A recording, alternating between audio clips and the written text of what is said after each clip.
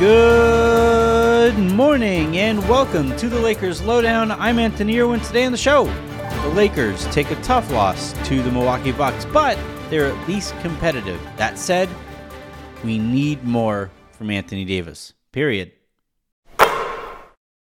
Yes, the Lakers missed 16 straight three-pointers down the stretch of the game. Yes, they're shooters, right? Malik Monk, 1 of 7 from three-point range. Wayne Ellington, 1 of 7 from three-point range. Carmelo Anthony, 2 of 8 from three-point range. 18 combined missed three-pointers from your three best shooters is not normally going to work out very well on the road. And yet, the Lakers still had opportunities to win.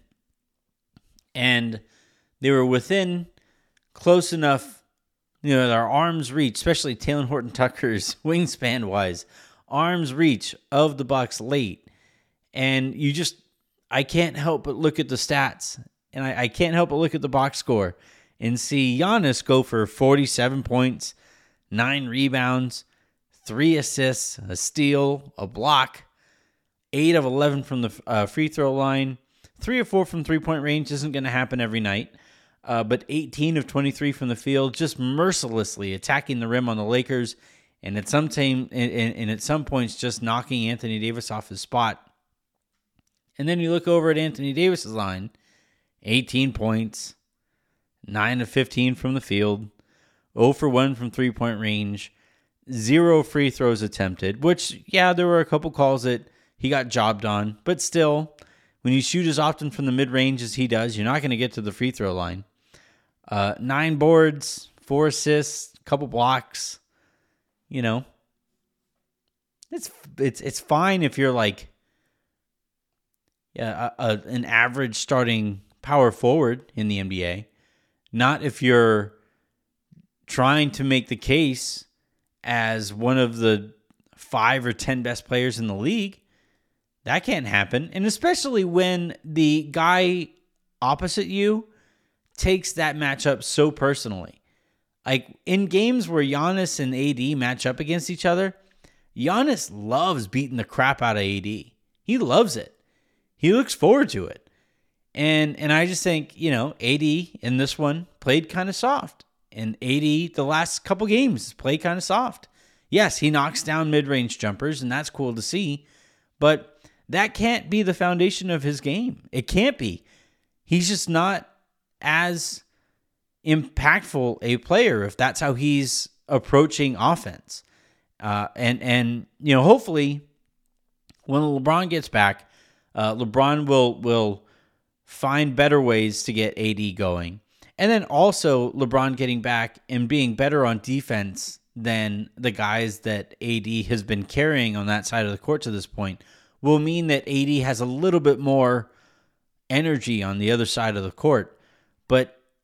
But still, just in general, he loves those mid-range jumpers. And on nights where he's good at them, they certainly are still 2 points. But there is something to be said about and one dunks and going down there. And when was the last time we saw AD pick up a charge?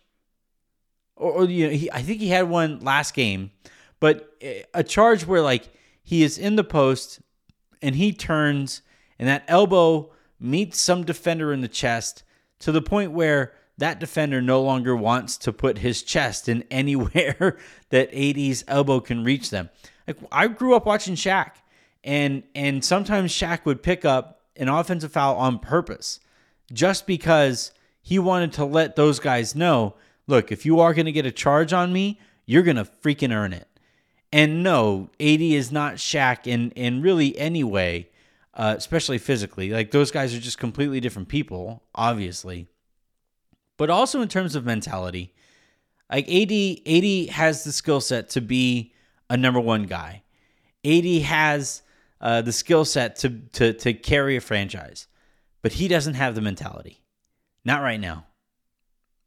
Especially not on nights where he's facing off against Giannis. All right, I want to spend some time here on the positive side of this game because there are some. Look, being that kind of competitive against the reigning champions without LeBron James means you did at least a couple things right.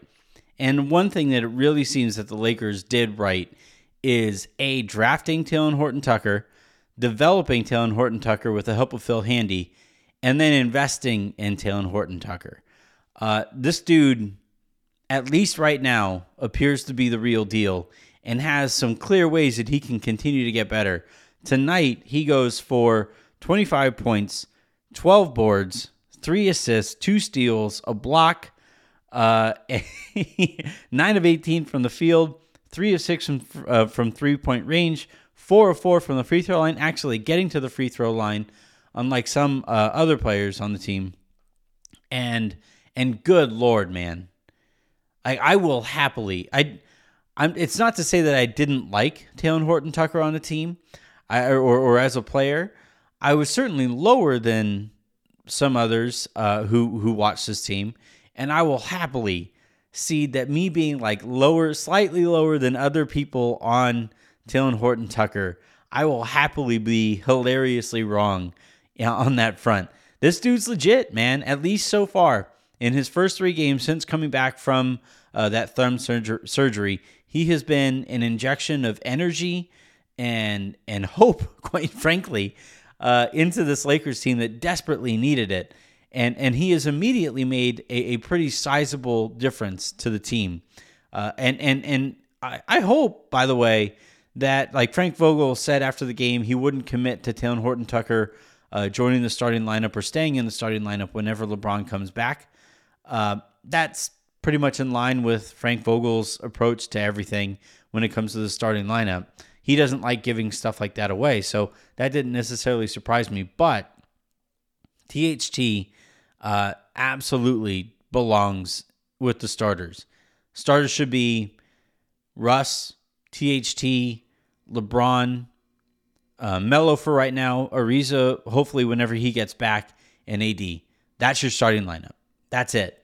And yes, like Melo gives up some stuff on defense, and yes, THT gives up a little bit of defense to Avery Bradley, but he gives you so much more offensively than Bradley does that it is more than made up for. And yeah, like you want to be able to maintain some kind of a second unit, and yes, Talen Horton-Tucker will help that second unit, or would help that second unit. But I think you stagger Russ, you stagger LeBron, and you make it work however you can while keeping THT in that starting group. You have to reward guys for playing the right way. And to this point, in terms of the way that Vogel expects role players to play on both sides of the ball, THT has more than done enough to make that case for himself. He needs to be in the starting lineup, period.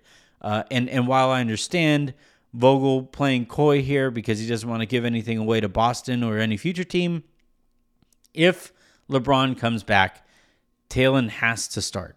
Flat out. Shouts to Talen, man. Well done. Speaking of that matchup against Boston, hopefully it'll be LeBron's first game back from injury with this ab strain, and hopefully he can stay healthy. These core injuries make me a little nervous because it is kind of the foundation for the rest of the body. You know, it's basically feet and core. Those are the 2 spots that you don't really want to mess with if you're a professional athlete. So hopefully he's able to go, and hopefully he feels comfortable out there.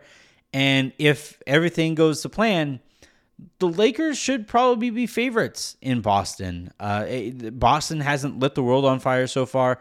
We just saw this Lakers team be competitive against Milwaukee, even without LeBron. So hopefully if he's back, the Lakers can get themselves a nice win in the worst city on the face of the planet. I'm kidding. I really enjoyed my time about. No, I'm not going to say it. I'm not going to say that on a Lakers pod. And by the way, so at the last 5 minutes of the Milwaukee game, I was live in the pressure cooker.